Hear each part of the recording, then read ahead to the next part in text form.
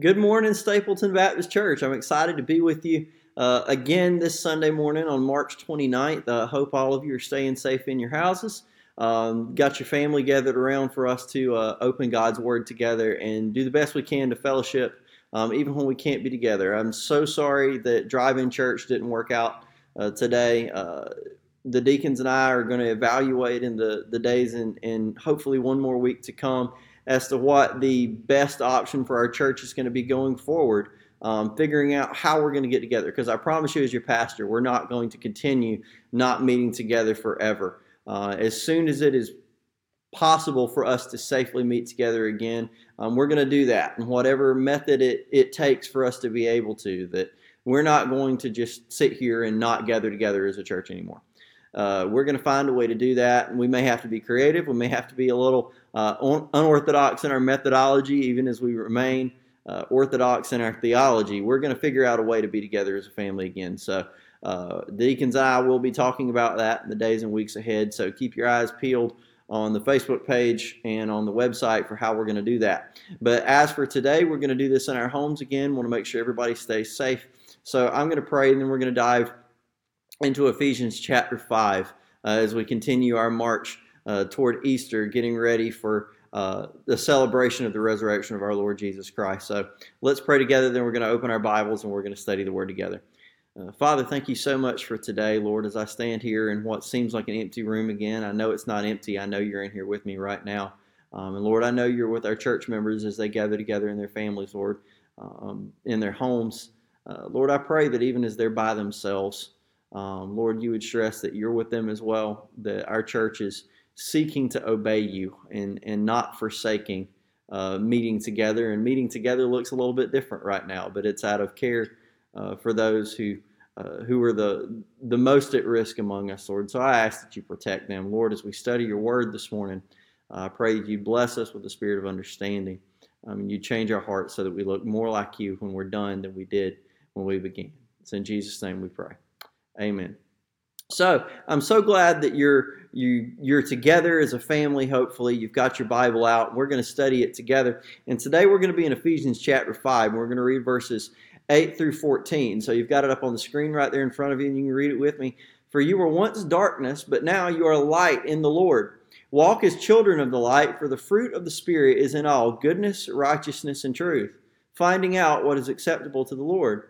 And have no fellowship with the unfruitful works of darkness, but rather expose them. For it's shameful even to speak of those things which are done by them in secret. But all things that are exposed are made manifest by the light, for whatever makes manifest is light. Therefore, he says, awake you who sleep, arise from the dead, and Christ will give you light. So we're going to break this passage down into three sections, the same way we do every week. And the first section we're going to look at shows that our Christian identity comes from Christ. Our Christian identity comes from Christ. What is your identity?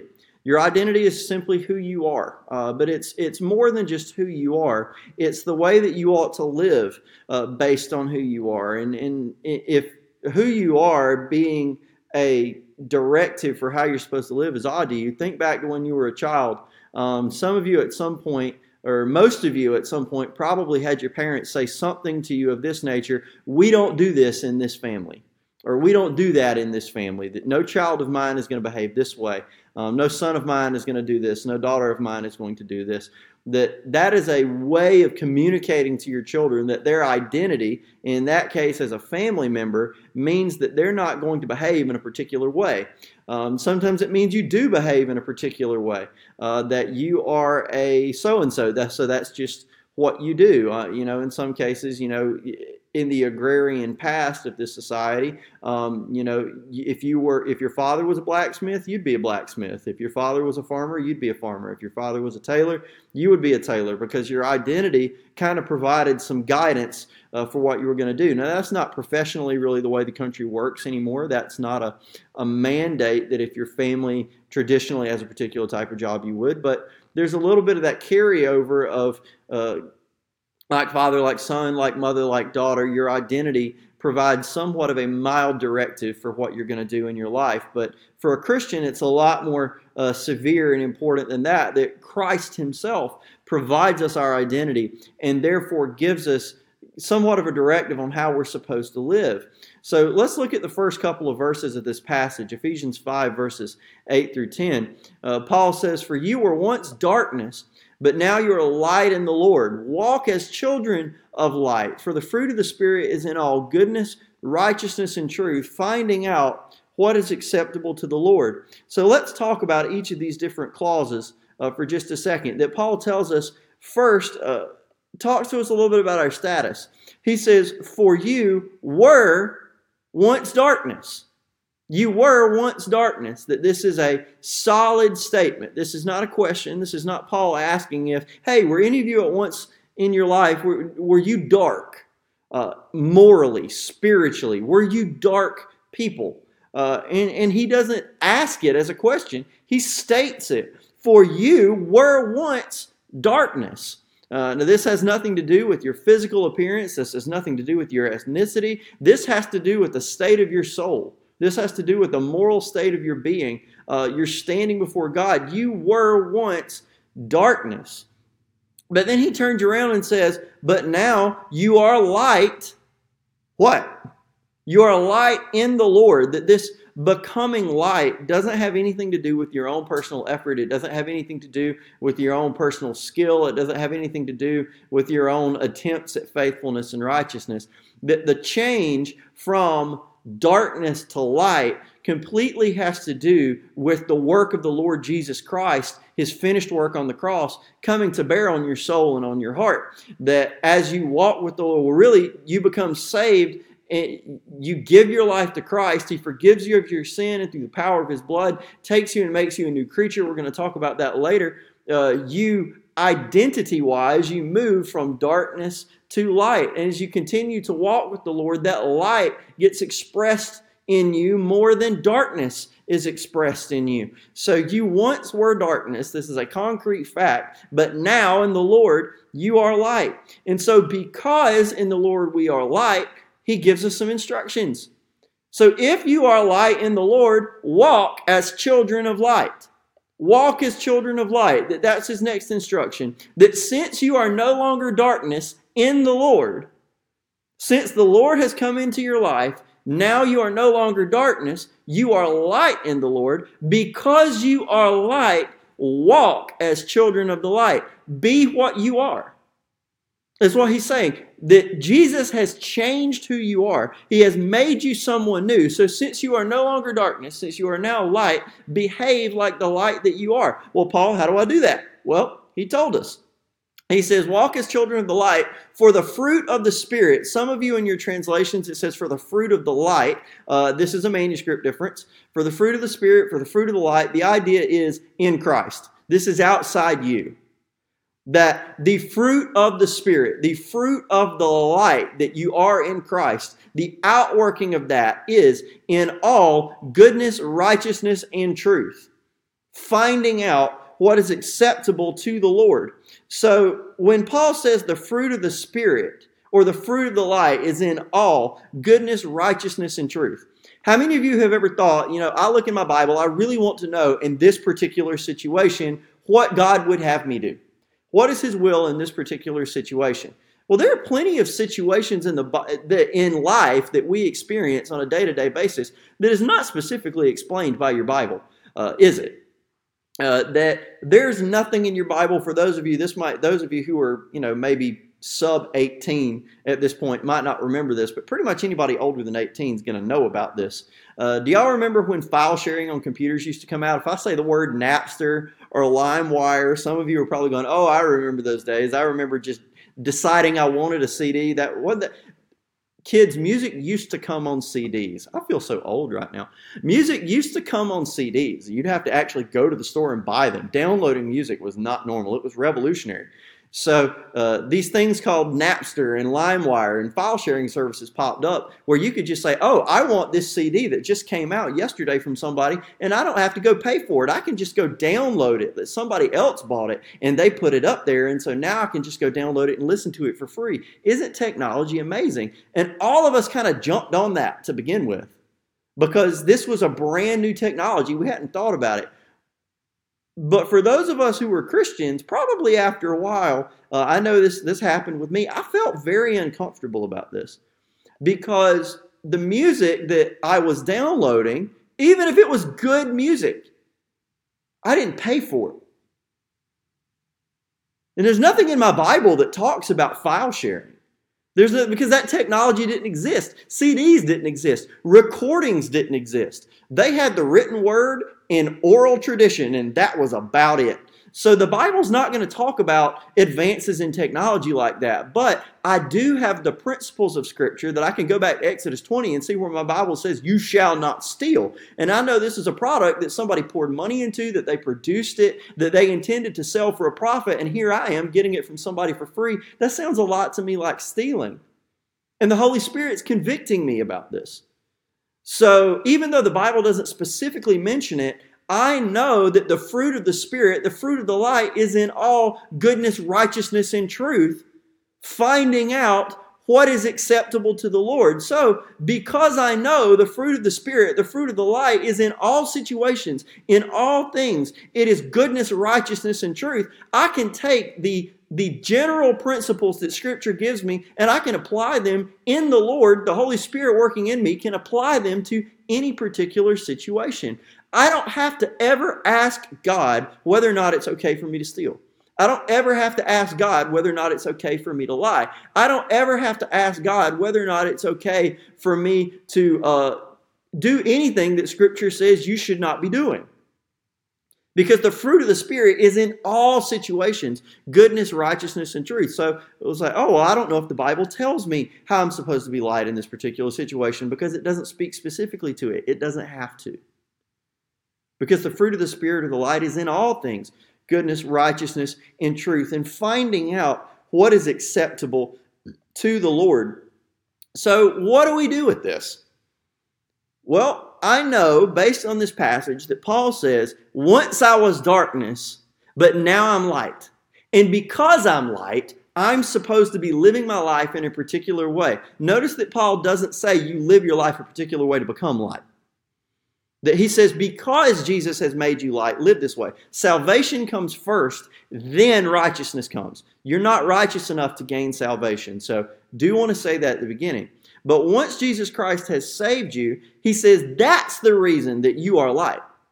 That those who are in darkness, those who don't know the Lord, those who don't follow the Lord Jesus Christ, they are still darkness. They're spiritually dark. They are morally dark. So it's only natural if they're spiritually or morally dark, they're going to live dark lives. Say, ought somebody know better than doing this? No, they shouldn't, because they don't have the Holy Spirit living in them. They haven't given their life to Christ. They haven't been changed from the inside out. So why would you expect someone who hasn't been saved to behave like they have been? It doesn't make any sense. Those who are darkness in the world are going to live dark lives. But those who are light should be leading bright lives because their brightness is sourced in the Lord. Think about it this way. Have you ever entered a dark room and flipped the switch only to have nothing happen? What do you look at? Do you start looking around the room and blaming the room for the darkness? Or do you look up at the light bulb and you blame the light bulb? Something's wrong with the light bulb. You expect the room to be dark because its natural state as darkness. Its natural state is to be devoid of light. But if the light bulb doesn't glow, you assume something is wrong with the light bulb. It's the same thing with Christians who aren't living lives of light. You assume something's got to be wrong with them. You don't go blame the world for a Christian's life of darkness. That you look and you say, something's got to be off with this person who's claiming a relationship with the Lord. And Jesus actually said this. He instructs us because we have a living, vital relationship with Him, He expects us to live lives of light. Matthew chapter 5, verses 14 through 15. Can I speak, please? Matthew chapter 5, verses 14 through 16 says, you are the light of the world. This is Jesus talking to His disciples. You are the light of the world. A city situated on a hill cannot be hidden. No one lights a lamp and puts it under a basket, but rather on a lampstand, and it gives light for all who are in the house. In the same way, let your light shine before men so that they may see your good works and give glory to your Father in heaven. So what Jesus says should be happening is a dark world should look at the life of someone who knows Him, someone who has been saved by His finished work on the cross. They should look at that life and say, that's what goodness looks like. That must be what God is like. That kind of goodness is something that I want. If that's the kind of God, if that God makes this person live their life this way, that's attractive to me. I want a life like that. I want to live like that. That's what Jesus intends the life of a Christian to do. And the only way a person can live a bright life that glorifies God in all situations, bearing the fruit of the Spirit, the fruit of the light, in goodness, righteousness, and truth, is to already be saved by the Lord Jesus Christ. That you are going to naturally start exuding Christ light when you are saved. That's just part of your new identity in Christ. That Jesus intends us to live that way. Christians are lights in Christ who ought to cause others to see the glory of God's goodness. That's the first thing that Paul has to say, is that Christian identity comes from Christ. That as soon as Jesus gets a hold of you, as soon as you're saved, you go from being darkness in the world to being light in the world and showing other people in a little minuscule, tiny baby talk kind of way what God is like. That Christians, you should aspire to show others the glory of God by living faithfully to Him. So, Christian identity comes from Christ. Second, I want us to see that Christian contrast comes from Christ. Christian contrast comes from Christ. Now, contrast between what? Well, between light and darkness. That Christians living lives of light only gets the attention of someone when they're used to seeing darkness. Have you ever been in a really dark room? Maybe this happened to you on a school trip one time. It's an overnight trip. This happened, on wrestling trips. When I was in high school, that we would have to go off on an overnight tournament or something. And at the end of the day, we're all really, really tired. But of course, we're high school kids, so we don't go to bed when we're supposed to. So we get in bed really, really, really late.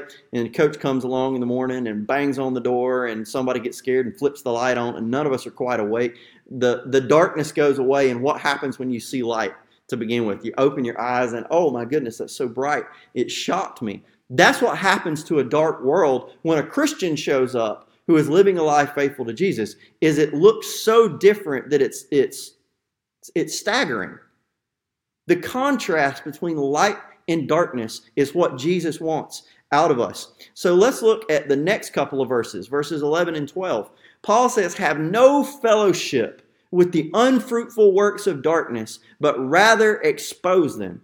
For it's shameful even to speak of those things which are done by them in secret. Paul gives us two separate commands in this passage. The first command that he gives is a negative command. He says, have no fellowship with the unfruitful works of darkness. Let's break this down word by word. This word fellowship is togetherness, it's unity, it's this sense of community, involvement, connection. So what he's saying for us as Christians is we've got to be really careful that we don't build these connections of fellowship and unity and togetherness with the unfruitful works of darkness. So remember, Paul just said the fruit of the Spirit, the fruit of the light, is in all goodness, righteousness, and truth. Well, darkness doesn't produce that fruit. Our goal as Christians is we should be producing this fruit in all situations: goodness, righteousness, truth. Darkness doesn't produce that. And the degree to which we associate, affiliate, fellowship with darkness is going to diminish the fruit that we bear, that is goodness, righteousness, and truth. So let's talk about social distancing for a second. Am I talking about ostracizing people who are not Christians? No, I'm not. Because if we ostracize people who are not Christians, how are they ever going to come to know Jesus Christ? They're not. The only way somebody's going to come to know Jesus Christ is if a Christian, in obedience to the Lord Jesus Christ, goes and makes disciples of all nations. Yes, you should associate with non-Christians. You should be friends with them. You should love them. You should eat dinner with them. But we've got to understand that there is a level of closeness. There is a level of fellowship that Christians can never really cross with non-believers. That we understand things because we are walking with Christ that unbelievers don't understand because they don't want to understand. They don't want that relationship with Jesus Christ. Am I bashing somebody? No, I'm just telling you reality. Anybody can be a Christian. Anybody can turn from their sin and be forgiven. And I hope if you're listening to this and you go, well, I'm not a Christian. Are you telling me that I'm darkness and there's a level of friendship with Christians I can't have? Yes, that's exactly what I'm telling you. But you can get that level of friendship with Christians. You can get that level of fellowship with us if you will turn from darkness and come to light in the Lord Jesus Christ. I'm not saying that we're super awesome, perfect people. We're not. We're all busted. But the fellowship that Christians can have in the Lord is actually in the Lord. So if you don't have a relationship with the Lord, there's a level of fellowship and closeness that you can't cross with somebody who doesn't know Jesus, because darkness itself diminishes the fruit that Scripture commands us to bear. So if you want a close relationship, the closest people in your life are going to be your brothers and sisters in Christ. They ought to be. Because darkness and light are contrasted to each other. And Paul actually gives us a positive command. The negative command is to have no fellowship with the unfruitful works of darkness. That you should not welcome darkness into your life. Rather, the positive command is actually to expose it. Because he says it's shameful to even speak of those things which are done by them in secret. It's shameful even to speak of those things which are done by them in secret. So let's talk about this negative command for just a second. Paul, when he's commanding the light to have no fellowship with the unfruitful works of darkness, he's not commanding the light to do something special. He's just commanding the light to do what light naturally does. Light actually cannot mix with darkness. When light enters a room, the darkness has to leave. For there to be more darkness, there has to be less light. We don't even have a category of thought for what half light, half dark looks like. Do we? We just define a room by whether or not there's enough light. You don't mix light and darkness. What is light and dark put together? We don't have a category for that. We can't process it. That we either know there is light or there isn't. There's not half light. Augustine, which this is going to be a discussion. I'm going to try and make this simple because there are very few minds as complex as Augustine, but he was one of the more prolific writers and influential thinkers in the history of the church. And in his work, Confessions, which is kind of a spiritual autobiography, Augustine is really struggling in Book 7 with the origin of evil, with the origin of darkness. And he asks the question, and this is a paraphrase, he says, okay, so God is good, right? And we would all agree, yes, God is good. And God created all things. Scripture says all the things that God created were very good.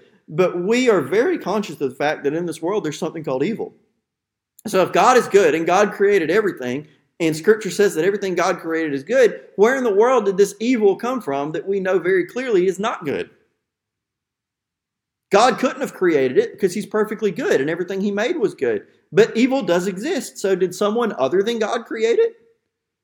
Did evil create itself? And the answer to both of those questions is no.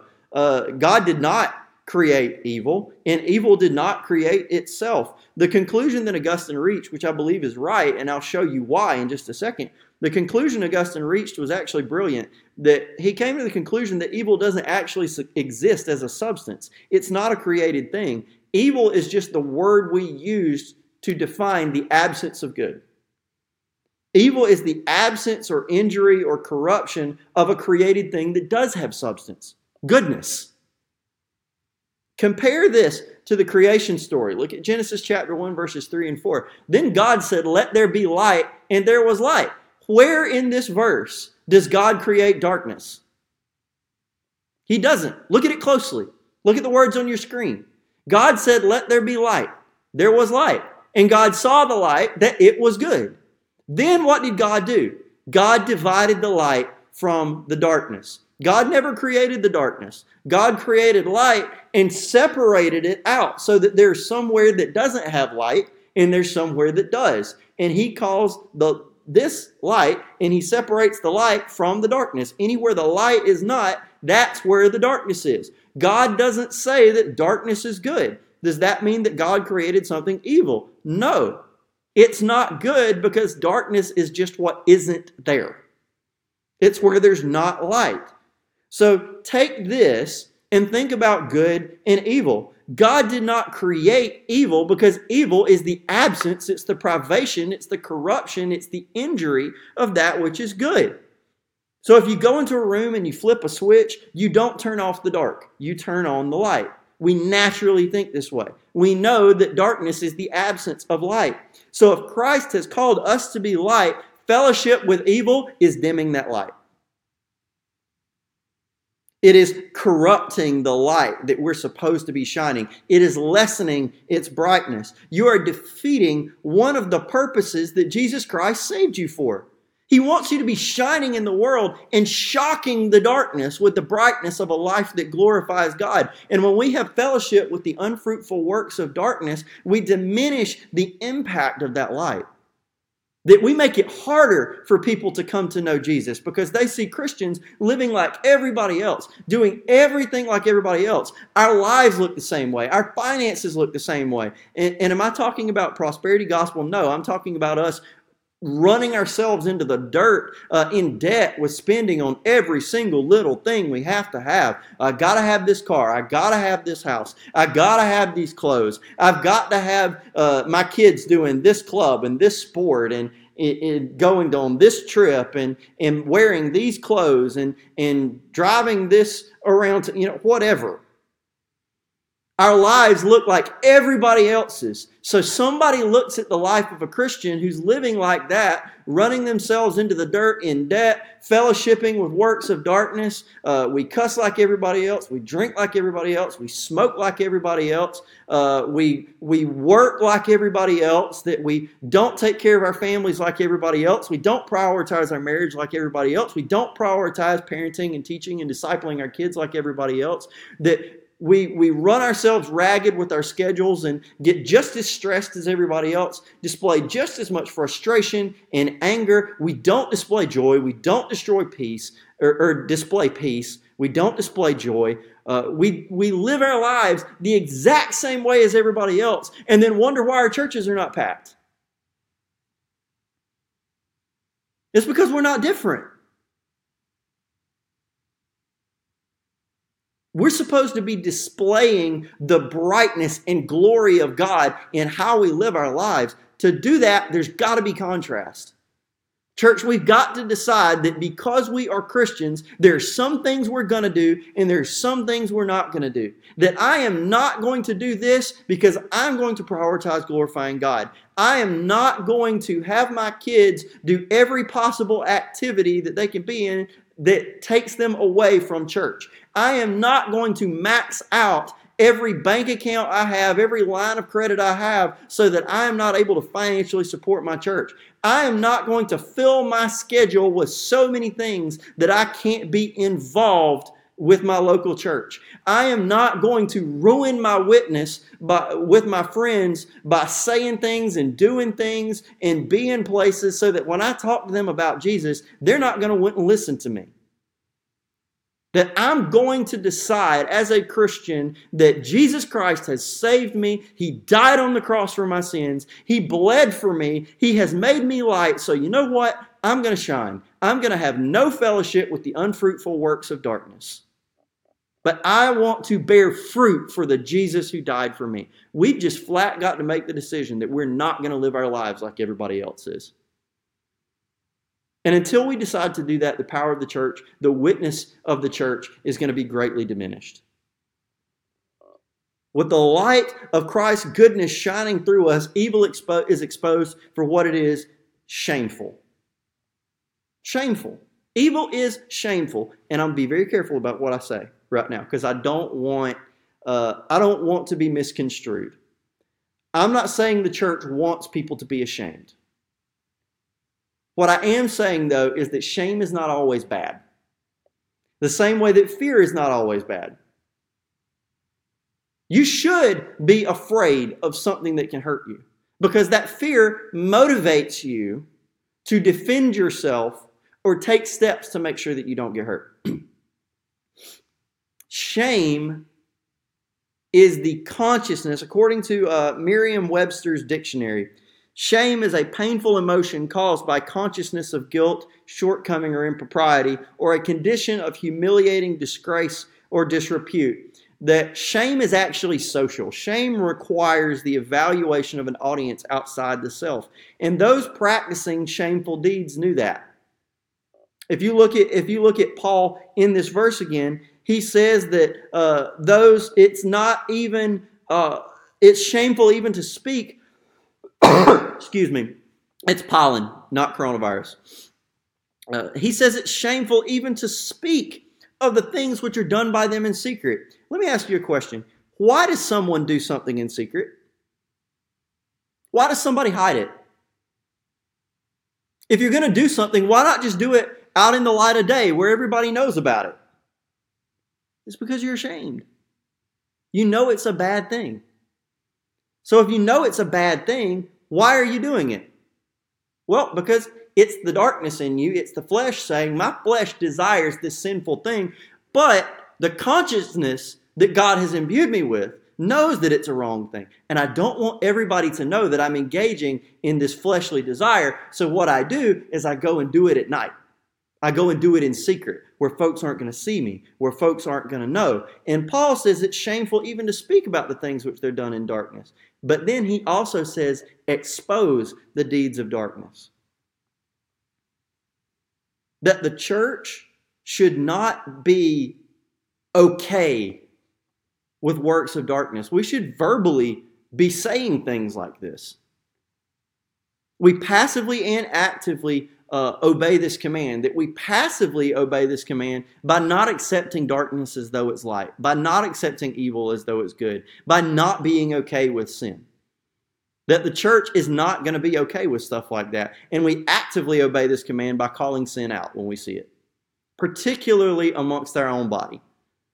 That we shouldn't be condemning the world out there for sin, because if the world is lost and in darkness, of course they're going to sin. That's what darkness does, is it produces unfruitful works of darkness. But in the church, Jesus Christ has changed us and made us light. So when our brothers and sisters sin, we have the right as brothers and sisters to say, hey man, I'm worried about you, because this ongoing pattern of your life doesn't match the life of light that Christ has called us to.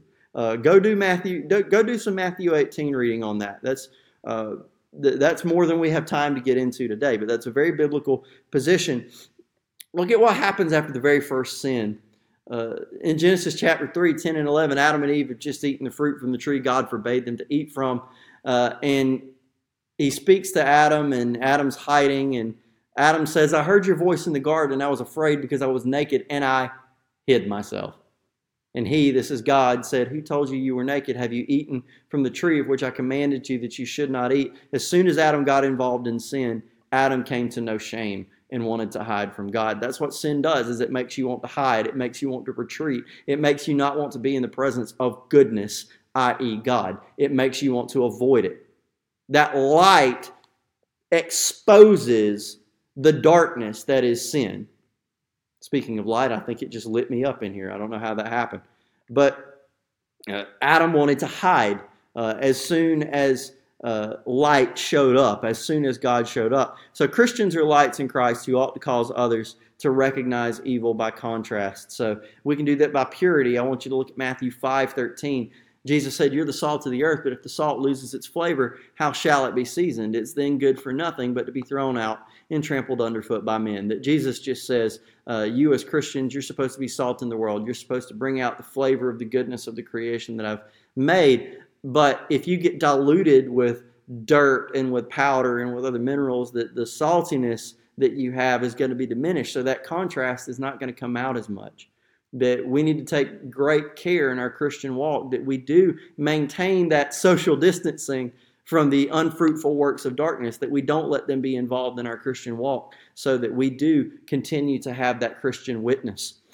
Second, we can be lights in Christ passively. That if you look at 1 Peter 3, verses 15 and 16, Peter says, but sanctify the Lord God in your hearts. That just means to set him apart. And always be ready to give a defense to everyone who asks you a reason for the hope that's within you, with meekness and fear, having a good conscience, that when they defame you as evildoers, those who revile your good conduct in Christ may be ashamed. That Peter is saying that we should live lives in such a way that it's actually shameful for someone to bring an accusation against us, because it's so unbelievable. that folks should say, those Christians did not do that, because I know them. I know the way they live their lives. And you accusing them of evil doing is so unrealistic that it's actually laughable, that you should be ashamed of yourself for even saying that. We're supposed to have that kind of reputation, not for our own sake, but for the glory of our Lord Jesus Christ. That it's actually His reputation that we're defending. It's His glory that we're after. It's His kingdom that we're looking to exalt and to see grow. So we can passively obey that command, and then finally we can actively obey this command. That Malachi chapter 2 verse 17, Malachi says, "You've wearied the Lord with your words, yet you say, in what way have we wearied Him? In that you say, everyone who does evil is good in the sight of the Lord, and He delights in them. Or where is the God of justice?" That Christians, we are not supposed to act like God is okay with sin. I'm not saying that we're not gracious, that we're not merciful, because we've experienced the grace of God. We've experienced the mercy of God. So we shouldn't be merciless or ungracious to other people. But the reason grace is so magnificent and marvelous to us is that we understand the gravity of the sin that God saved us from. The grace is so amazing because I know how wicked I was. I know how sinful I was. I know how dark my life was. And I know that Jesus reached down and pulled me out of that and pulled me into His marvelous light. And I didn't deserve any of it. So grace comes along with understanding how dark and wicked and disgusting my sin was. So when we see sin, it's not grace to pretend that sin is not sin. It's not mercy to pretend that everything is okay when it's not. What's gracious and merciful is to say, hey, this is sin that's in your life. These are unproductive works of darkness that lead to nothing but sin, that lead to nothing but death, destruction, and hell. But Jesus Christ wants to offer you grace. If you'll confess that sin to Him, He'll forgive you.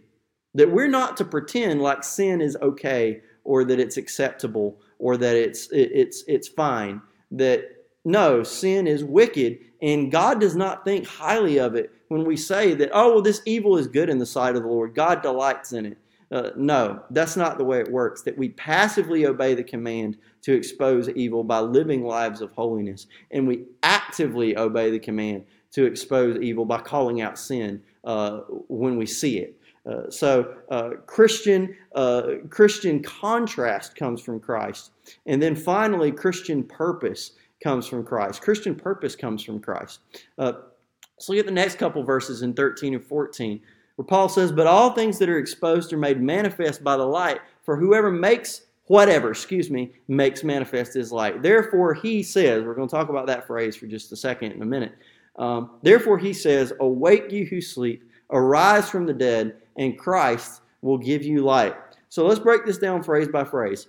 That Paul gives us two categories here in these next couple of verses. There are things that are exposed, and there are things that expose. The things that are exposed are very clearly not light. Because if they were light, there would be no need for them to be exposed. You would see them. They would be a source of vision. And then there are the things that expose. That is light. Light exposes. When you go in a room that's dark and you turn the light on, there are the things that you see when the light comes on, and then there's the light that gives you the ability to see those things. Only two categories: things that are exposed and things that do the exposing. That we Christians are intended to be the things that do the exposing, and the unfruitful works of darkness are supposed to be the things that we expose. So let's go back and look at this passage for just a second. Notice that it says, "Therefore He says." Therefore He says. Well, that's not exactly the translation that every English version of the Bible gives us. If you read the ESV, it doesn't say He, it says it. If you read the Holman Christian Standard Version, it doesn't say He, it says it. Why is that the case? Well, because if you look at this three-part, it looks like a quotation from the Old Testament, doesn't it? "Awake you who sleep, arise from the dead, and Christ will give you light." There's only one problem with that. That's not a quotation from the Old Testament. You can scour your entire Old Testament, and you'll never find those three lines that way. Now, of course, it is scriptural in content, and it very clearly is scripture now. Because it's enshrined in Ephesians chapter 5. I'm not saying this is not scripture. I'm saying that this is probably not a direct quote from the Old Testament. Most scholars think that this is actually an ancient baptismal hymn that would have been sung or chanted at a baptism service for a new believer. The New International Commentary on the New Testament says that this quotation is a tristic, best interpreted as a primitive baptismal hymn in which the congregation greets the new convert as he or she emerges sacramentally from the sleep of spiritual death into the light of life. So we as Baptists don't believe that baptism does anything saving for you. It's kind of like my wedding ring, and I use this illustration a lot. And I understand that there are those of you out here who cannot wear your wedding rings at work. I'm not telling you that you're unfaithful to your wife or you're ashamed of your wife if you can't wear your ring at work. I don't want you to feel like that's what I'm saying. But walking down the street, the reason that I wear my wedding ring is that I want everybody to know that I'm married to my wife.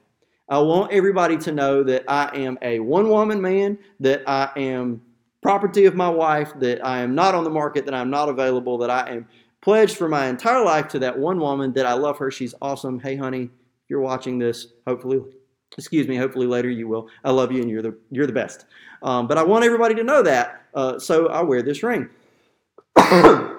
Now, what would it say to my wife if I told her, she saw me going out the door, and she said, hey, where's your wedding ring? And I said, I just didn't really want to wear it today. I didn't want people to know that it's just uncomfortable. That's a very public thing to me, and I'm not good with public statements. She's going to kind of raise an eyebrow at me and say, well, why don't you want people to know you're married to me? Scripturally, we as Baptists look at the Bible and say that's kind of what baptism is, that it's an outward reflection of an inward reality, that I'm not any less married if I take my ring off than I am when I put it back on. But just putting a ring on wouldn't make me married if I'm not. Baptism is the same way, that if I'm saved, baptism is a way for me to show that salvation and to confess that I've given my life to Christ to everybody else. But if I've never given my life to Christ and you put me in that baptistry back there, the only thing you've done is get me wet. You hadn't done anything spiritually to me. But what this church is saying when they look at this rite of baptism that new believers go through is they would sing this and say, awake you who sleep, arise from the dead, and Christ will give you light. Different translations may say shine on you. The ESV, New American Standard, Holman Christian Standard, and NIV all say, and Christ and the Messiah will shine on you. That's just a little bit different verbiage. It means the same thing. Christ will give you light. Christ will shine on you. The idea will be Christ's light will shine on us and will clarify what should and should not be taking place in our life. This is Paul encouraging us when we look back, and he says, okay, there are two categories. There are things that are exposed, and there are things that do the exposing. When you think back to your baptism, who was what?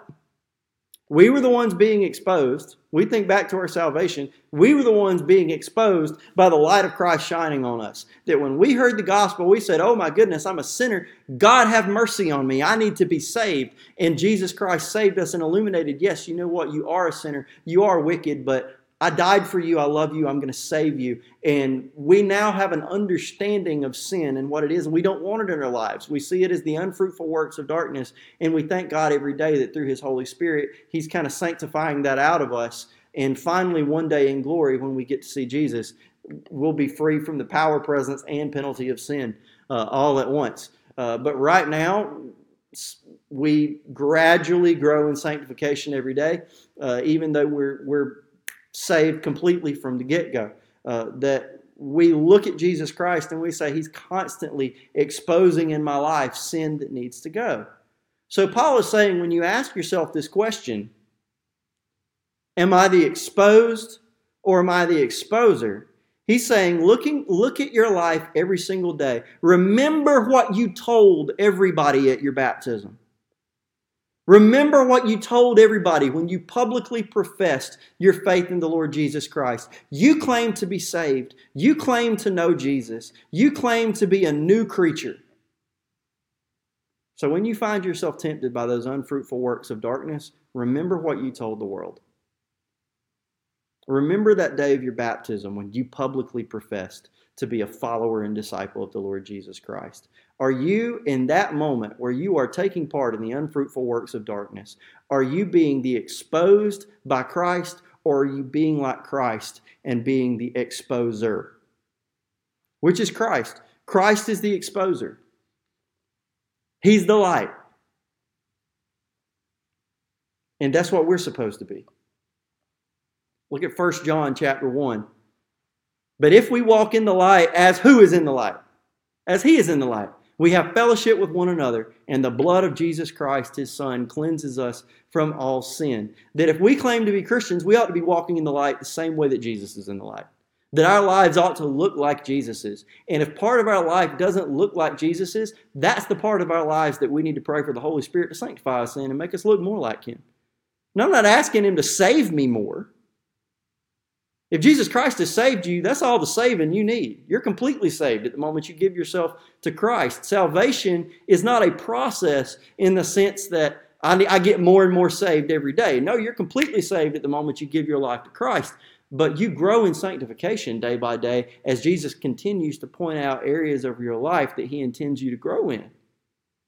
But we ought to be able to discern a pattern in our lives of growth in faithfulness and growth in consistency of walking with the Lord, that we ought to be walking in the light as He is in the light. And that walking in the light as Jesus is the source of our fellowship with one another and is the result of the blood of Jesus Christ, His Son, cleansing us from all sin.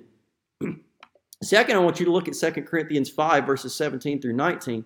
Therefore, if anyone is in Christ, he is a new creation. Old things have passed away. Behold, all things have become new. Now all things are of God, who has reconciled us to Himself through Jesus Christ and has given us the ministry of reconciliation. That is, that God was in Christ reconciling the world to Himself, not imputing their trespasses to them, and has committed to us the word of reconciliation. Look at this. That Paul says in 2 Corinthians, hey, if you've come to Christ, you are a new creation. The old has passed away. Yes, that's encouraging. Oh my goodness, that my old sin is gone. I'm a new creature, that it has been separated from me. God's not going to call that back against me in judgment one day, that it's gone. It's over with. But it's also a call not to go back to the old things that have passed away. You can't give away your salvation. You can't lose it. But man, I'm telling you, there are some Christians who treat sin like it's not a big deal. And it's okay. God will forgive me. No.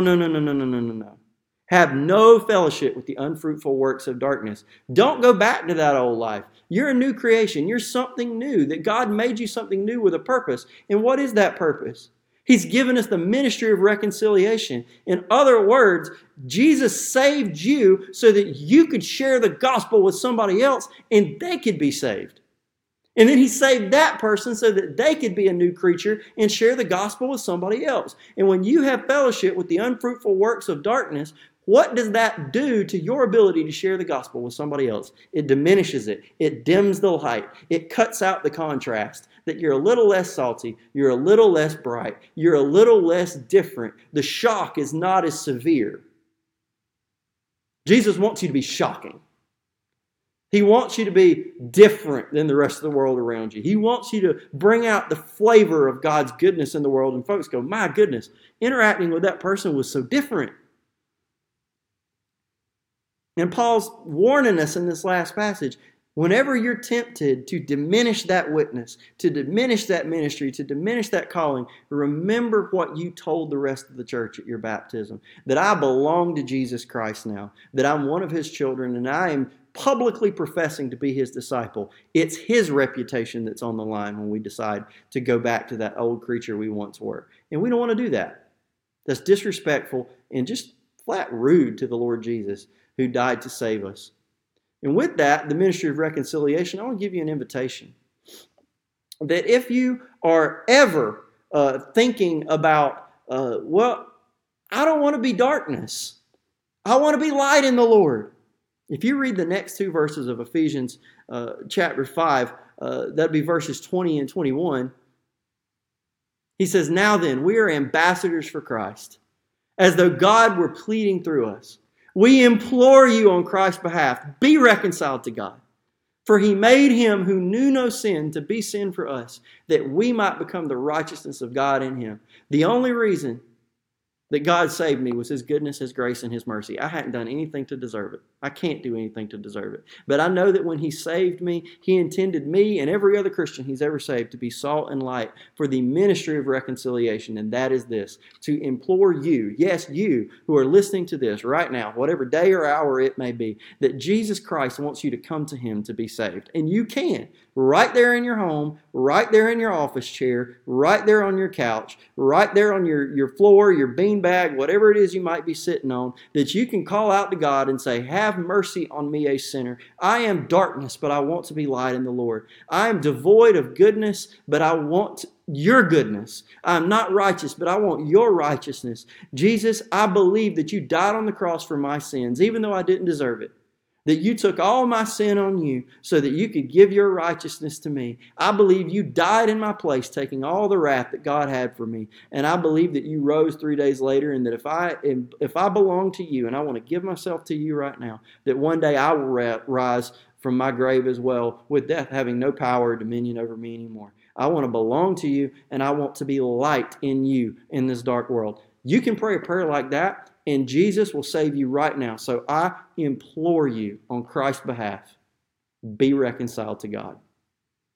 That's your invitation today. And if you decide to give your life to Christ, please follow up with me. I'll give you some instructions on how to do that in the next minute or two. And let me know so that Stapleton Baptist can walk with you through these next couple steps. I'm going to pray, and then I've got a couple of announcements, and we'll be done for the morning. Father, thank you so much for the opportunity to communicate with this church via technology. I really wish we could have everybody together again, but man, it's good to at least be able to get into your word together, sort of. So, Lord, I pray that if there's anybody here today who's wanting to give their life to you, Lord, that you would continue to just poke them through the person of the Holy Spirit and nudge them on toward giving themselves to you in that way. So, Lord, please bless these families as they seek to remain faithful and obedient to you during these hard times. In Jesus' name, amen. Okay, couple of announcements that I want to make before we're done. Y'all probably seen them before. This is the church website, stapletonbaptist.org. If you're watching this sermon and you're not on our email list, or you want to stay up to date with everything we got going on, go check out stapletonbaptist.org, and you'll find all the information that we have there. It's going to have all the information we have about cancellations, reopenings, Lord willing, when it happens. It's going to have all that information. It's going to have spots where you can join our mailing list, spots where you can subscribe to download the latest sermon as soon as it's posted. All of the crucial information is going to be posted there. Second, the next announcement is if you use Facebook, you might have gotten here from Facebook. You can find us on Facebook at facebook.com/Stapleton Baptist GA.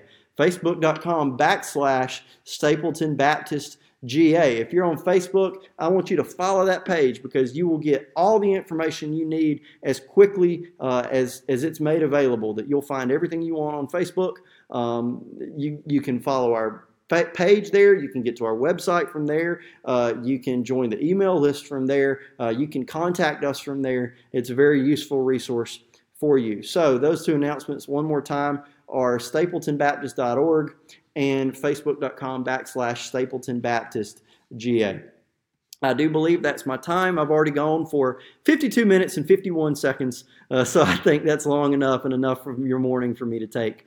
So I love you guys, and I'm blessed to be able to do this with you. So you guys be safe, take it easy, and we'll see you next time. Love y'all.